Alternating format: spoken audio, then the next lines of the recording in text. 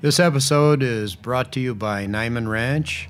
I'm Paul Willis, a fifth-generation farmer and co-founder of Niman Ranch Pork Company. Learn more about us at nimanranch.com.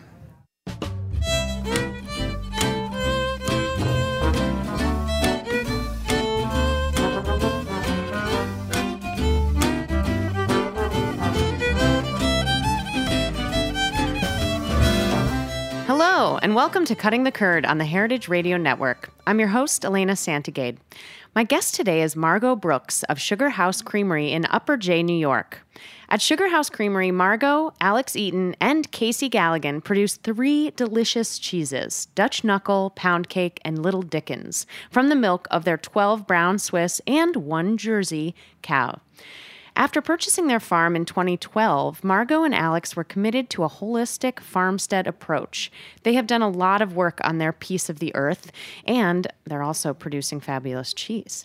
As part of our Cheesemaking Elements series, I'm excited to chat with Margot about the land, the experience, and what it really means to be a farmstead cheesemaker. Margot, welcome to Cutting the Curd. Hi, Elena. Thanks for having me. So first, I'd love to talk about the land, your piece of the earth up there in Upper J.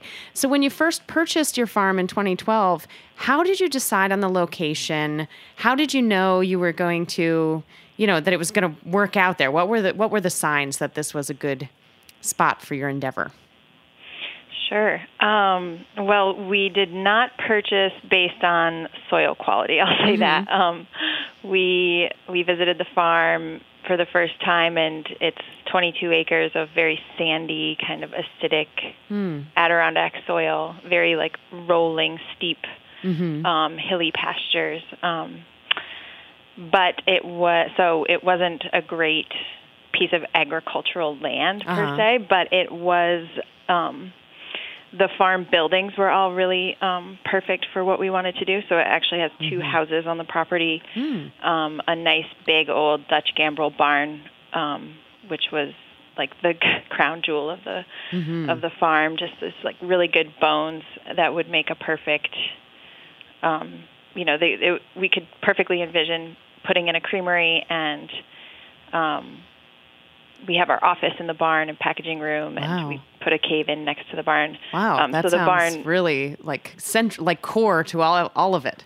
Yeah, it was definitely core to all of it. And then there were like a couple other really great outbuildings that were really in good shape, and one of them houses our farm store, and one has an Airbnb apartment above it. So basically, like coming here and seeing all these beautiful buildings that were in perfect shape. The vision all came together for what we wanted to do, which was milk a very small herd of cows and sell our products that we made, which we knew would be cheese, in the area where we were making it. So we didn't want to have to schlep our cheese on a weekly basis down to markets in urban areas. We really wanted to make a product and focus on selling it in our region, which it felt like that would be possible to do here based on like the year-round tourism economy that exists in the Adirondacks. So that was how we kind of, those were the things we saw when we first came here. Did you have roots in the Adirondacks before you had this property? No, not really. We, Alex and I both went to school just north of where we are now, so kind of just outside the Adirondack Park, more up on the Canadian border at a little liberal arts college. So we spent some time in college, like hiking in the Adirondacks. And but other than that, I grew up in New York State in the central part of the state on a dairy farm, but didn't really know much about the Adirondacks actually. And so you had this vision that you would sell everything locally and really like serve a much more nearby community. Has that worked out according to plan? Has that surprised you in any way, either by working out or by working out a little less than you had hoped?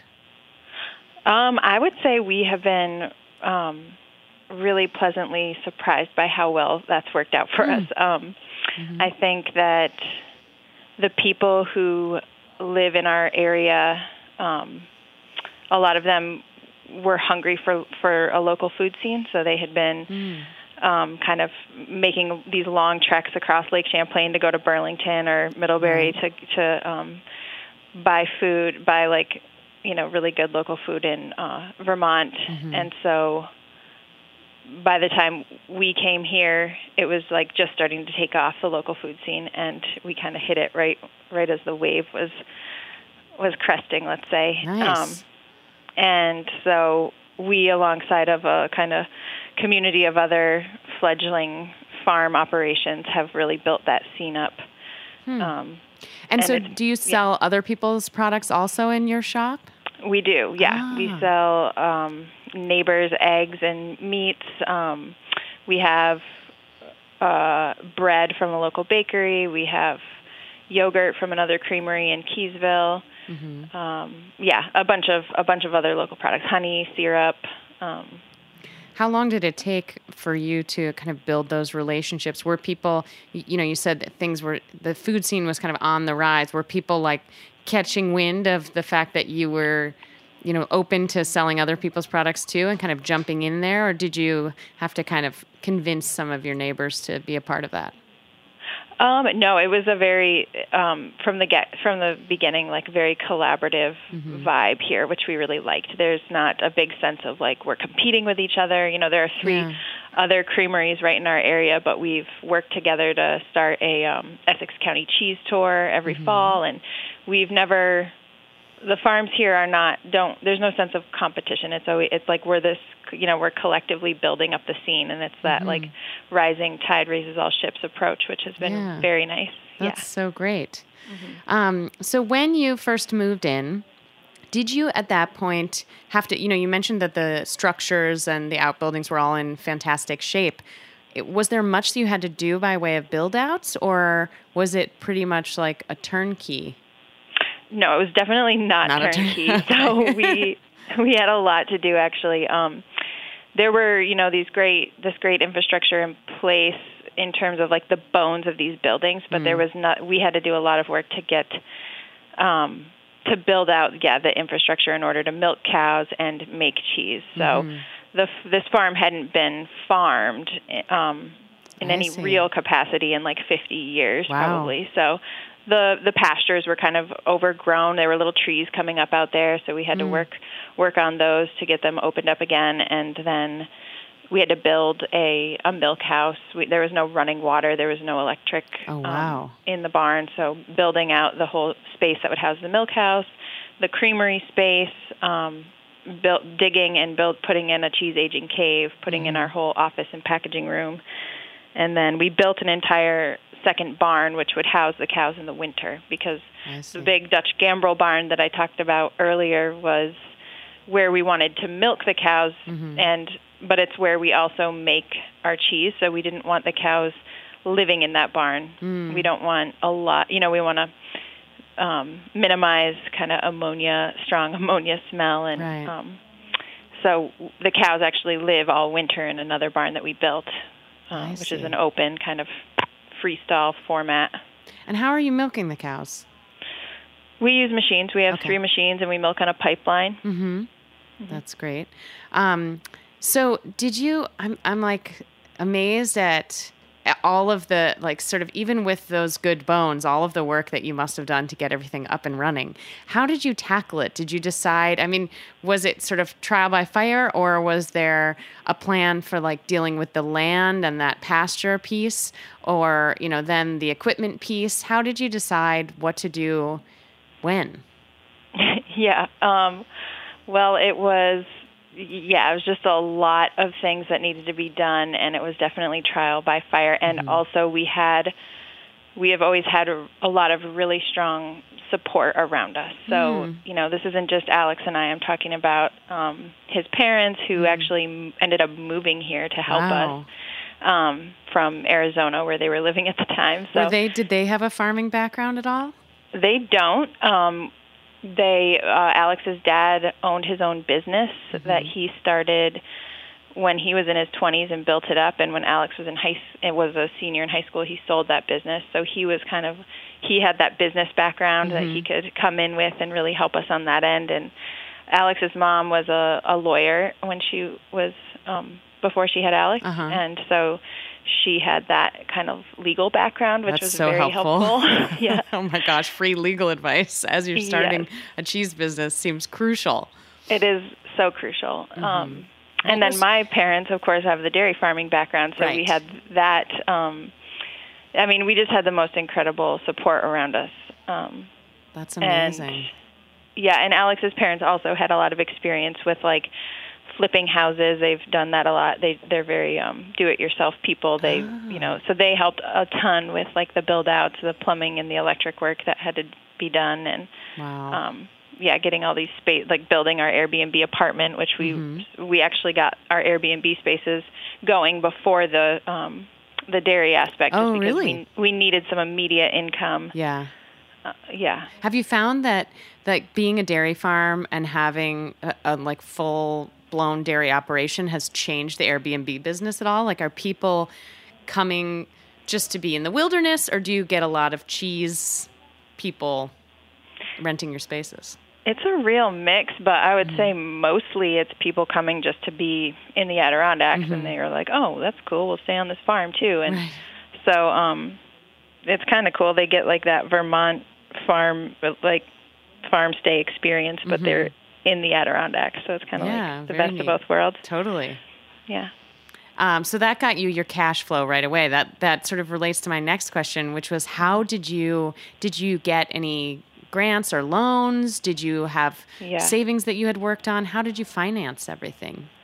Well, prior to buying this place, we were working as farm laborers on another farm, so we definitely didn't save a lot of money doing that. We had done that for 5 years and really got a lot of experience under our belts, but we didn't have a lot of money, but we did have some savings.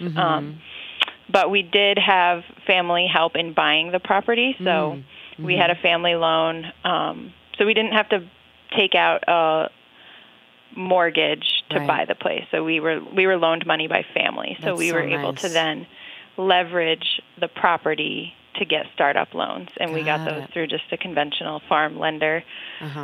So we got our startup loan capital lined up, and then we were able to do all the building, building the cave and buying the equipment. It's an expensive thing to get going in the dairy world. Yeah, the cheese making equipment alone is like Plus the milking equipment. I mean, it sounds like it was pretty bare bones. So we had to buy that place. Everything. Yep. And I had another point to make about that. And we had off-farm jobs. When we first got here, we immediately got, I was waiting tables. Okay. And were you working full-time? Oh, my gosh. And Alex was working off-farm, like selling furniture at a fine furniture store. Wow. And how long were you both working like that before you went full-on in the farm? Yeah. Alex got to, through that first winter, we bought the place in August of 2012. So through that first fall and winter, we were both just working full-time off the farm and renting out the Airbnb space for some immediate income. And Alex got to quit his job that spring in order to focus full-time on just like building all the stuff we needed and doing all the work we needed on the farm.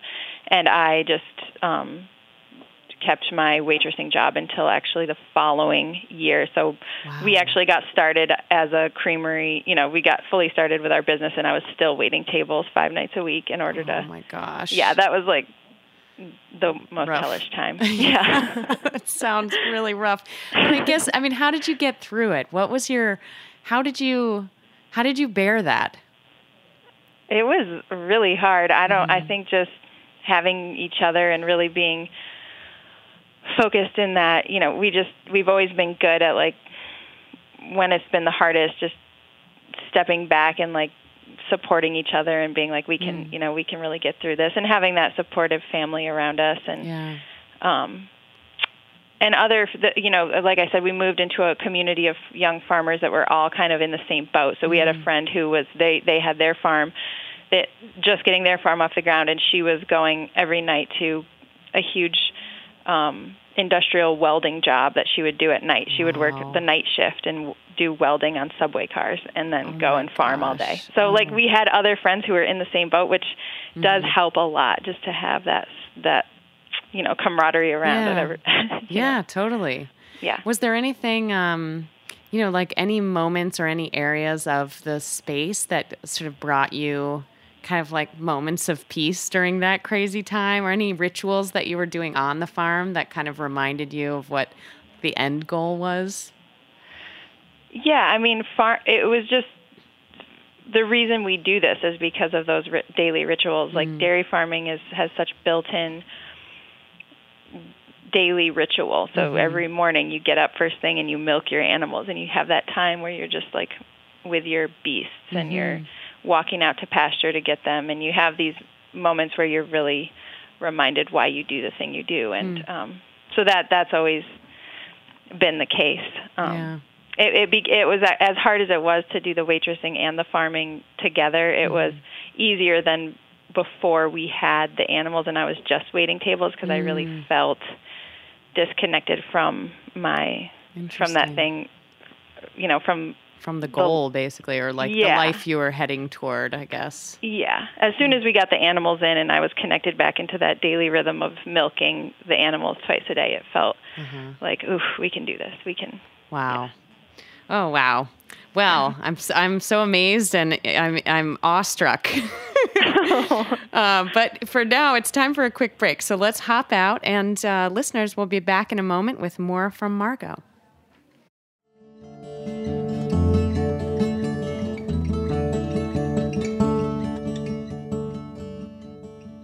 My name is Paul Willis. I'm a fifth-generation hog farmer, and I owned and operated the Willis Free-Range Pig Farm for over 41 years. I've dedicated my life to revitalizing sustainable hog farming methods in the Midwest and moving farms away from the common industrial practices. In 1998, I established the Niman Ranch Pork Company. I'm proud to say Niman Ranch has since grown into a network of over 740 independent family farmers and ranchers today. At Niman Ranch, our animals are raised with care. We believe that the quality of an animal's life impacts the quality of the meat. Our high standards were developed with the help of animal welfare expert Dr. Temple Grandin and are among the strictest in the industry. All of our animals live outdoors or in deeply bedded pens, and they're never given antibiotics or added hormones ever, and are only fed a high-quality 100% vegetarian diet. Whether they're raising hogs, cattle, or lamb, Niman Ranch farmers and ranchers share our commitment to traditional farming, raising livestock in the way our parents and grandparents did, and supporting our rural communities. We share a common belief that humane and sustainable methods produce the best possible flavor. Learn more about our work at Niman Ranch at nimanranch.com.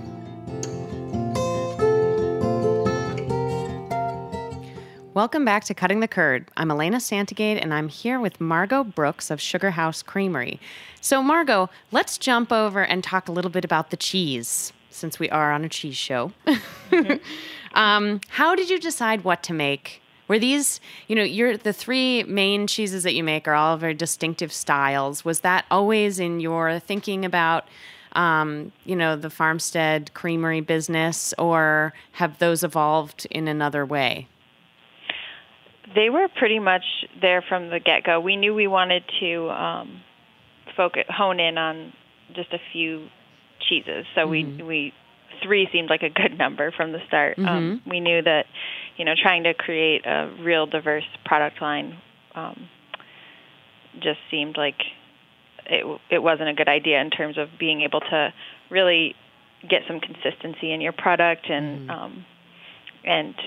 focus on achieving real quality in those products. So we knew we wanted to just focus on the 3. And then we kind of just went for styles of cheese that we liked eating. That's a good rule. That's a good guiding principle. Yeah, I feel like. Yeah. So we kind of just chose the 3 styles of cheese that we really liked. The Little Dickens, which is this super soft kind of, I don't know, the way I usually describe it at a farmer's market is to talk about like a chev. It's kind of like the style of a short-aged chev, but it's cow's milk. So if people seem like they really know cheese, I'll talk about like Saint Marcellin or something like that, right? Or like a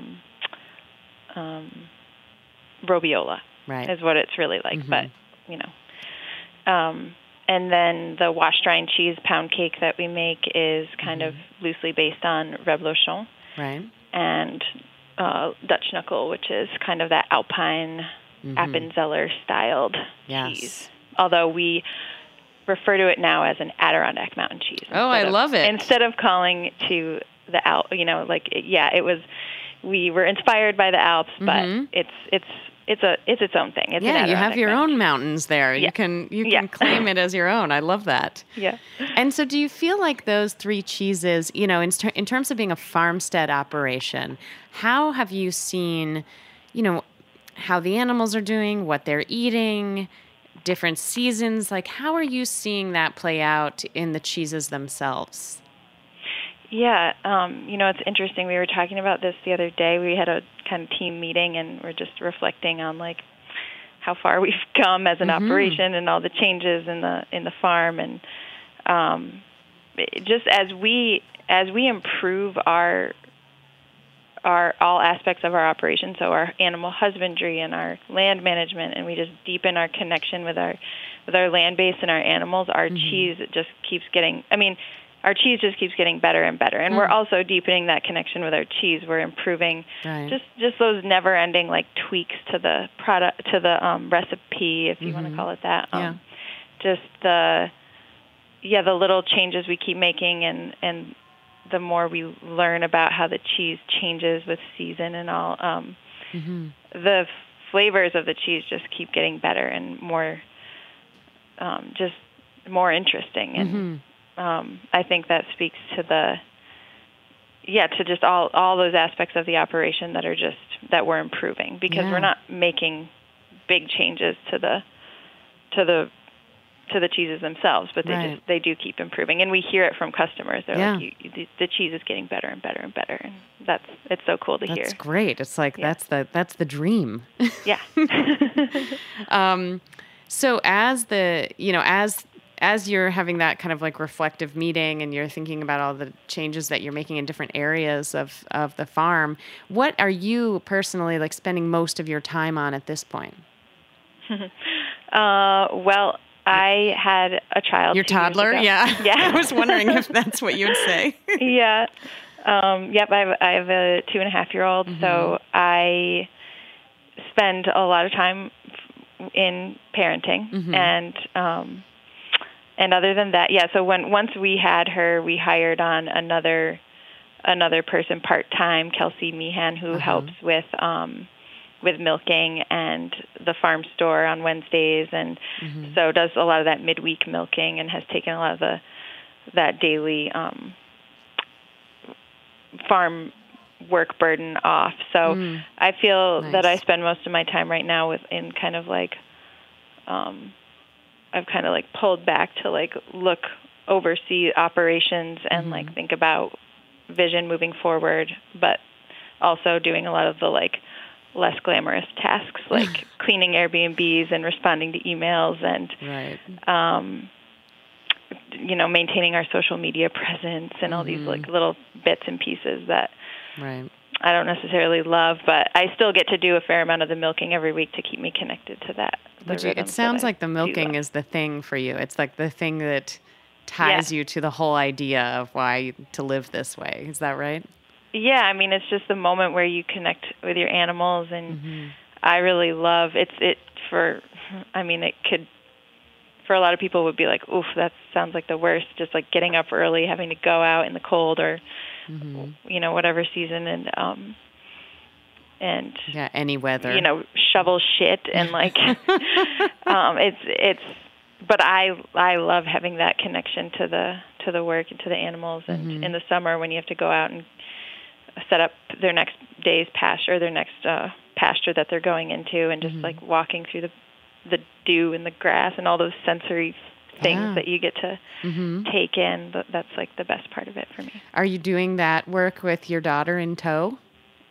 Yeah, yeah. A lot of the time she comes out. She's it's interesting to farm with her through her whatever phase she's going through of development. Right. But for a while she was content like hanging out in a baby jogger in the barn and like just observing, and now she's like wants to move around. She really wants to help and engage, and it can be hard to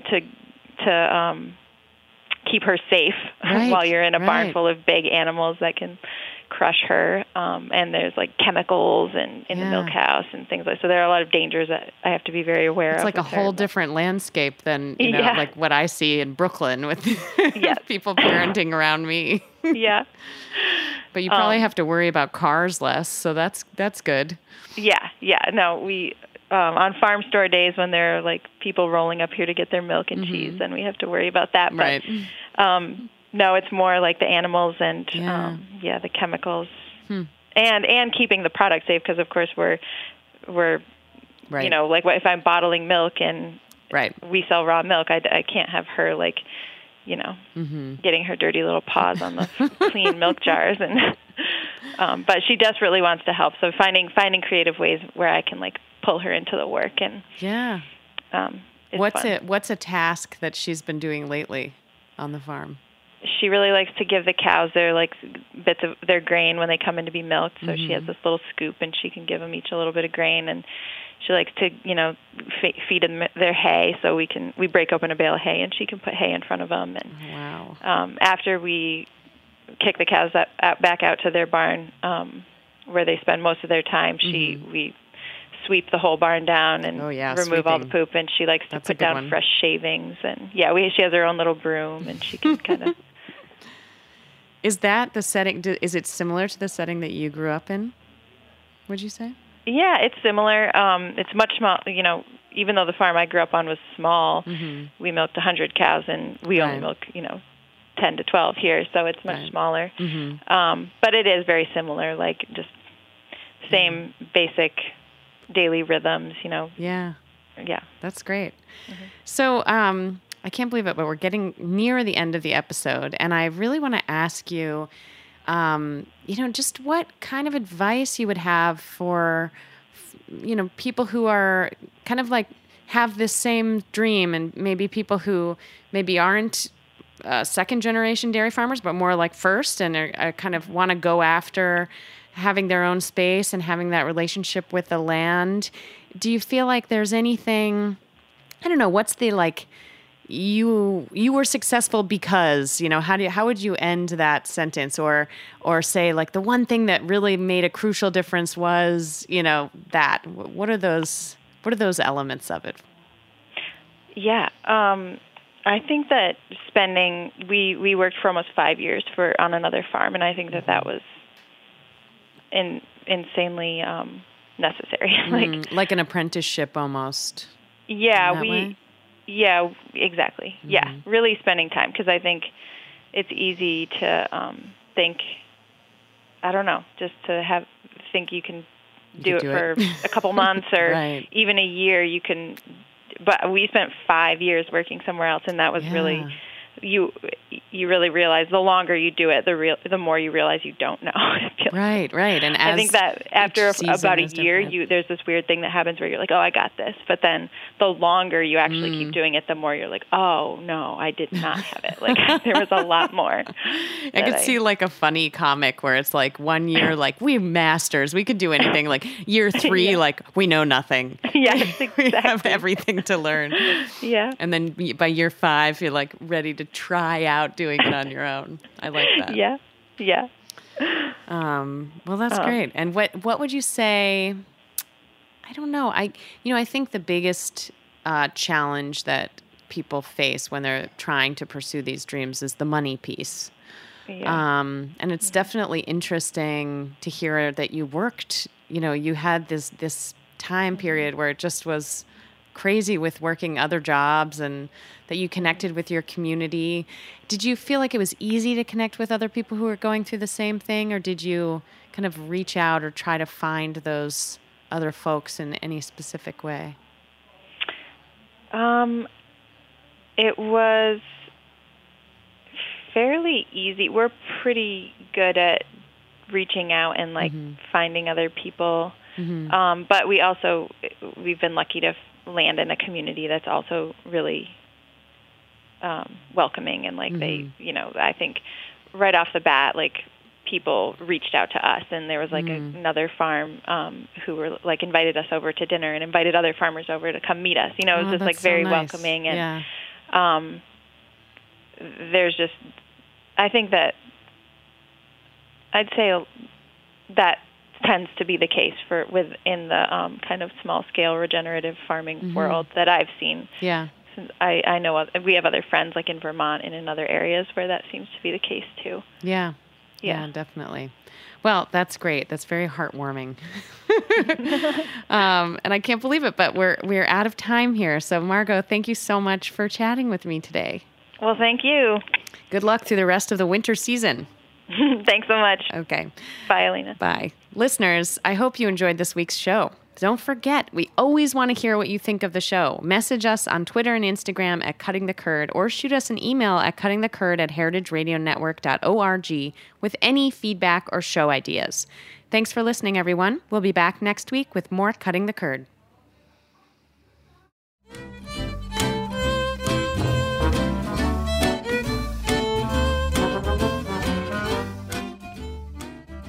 Cutting the Curd is powered by Simplecast. Thanks for listening to Heritage Radio Network, food radio supported by you.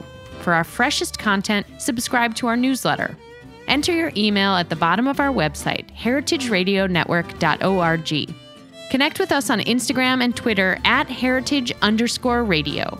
You can also find us at facebook.com/Heritage Radio Network.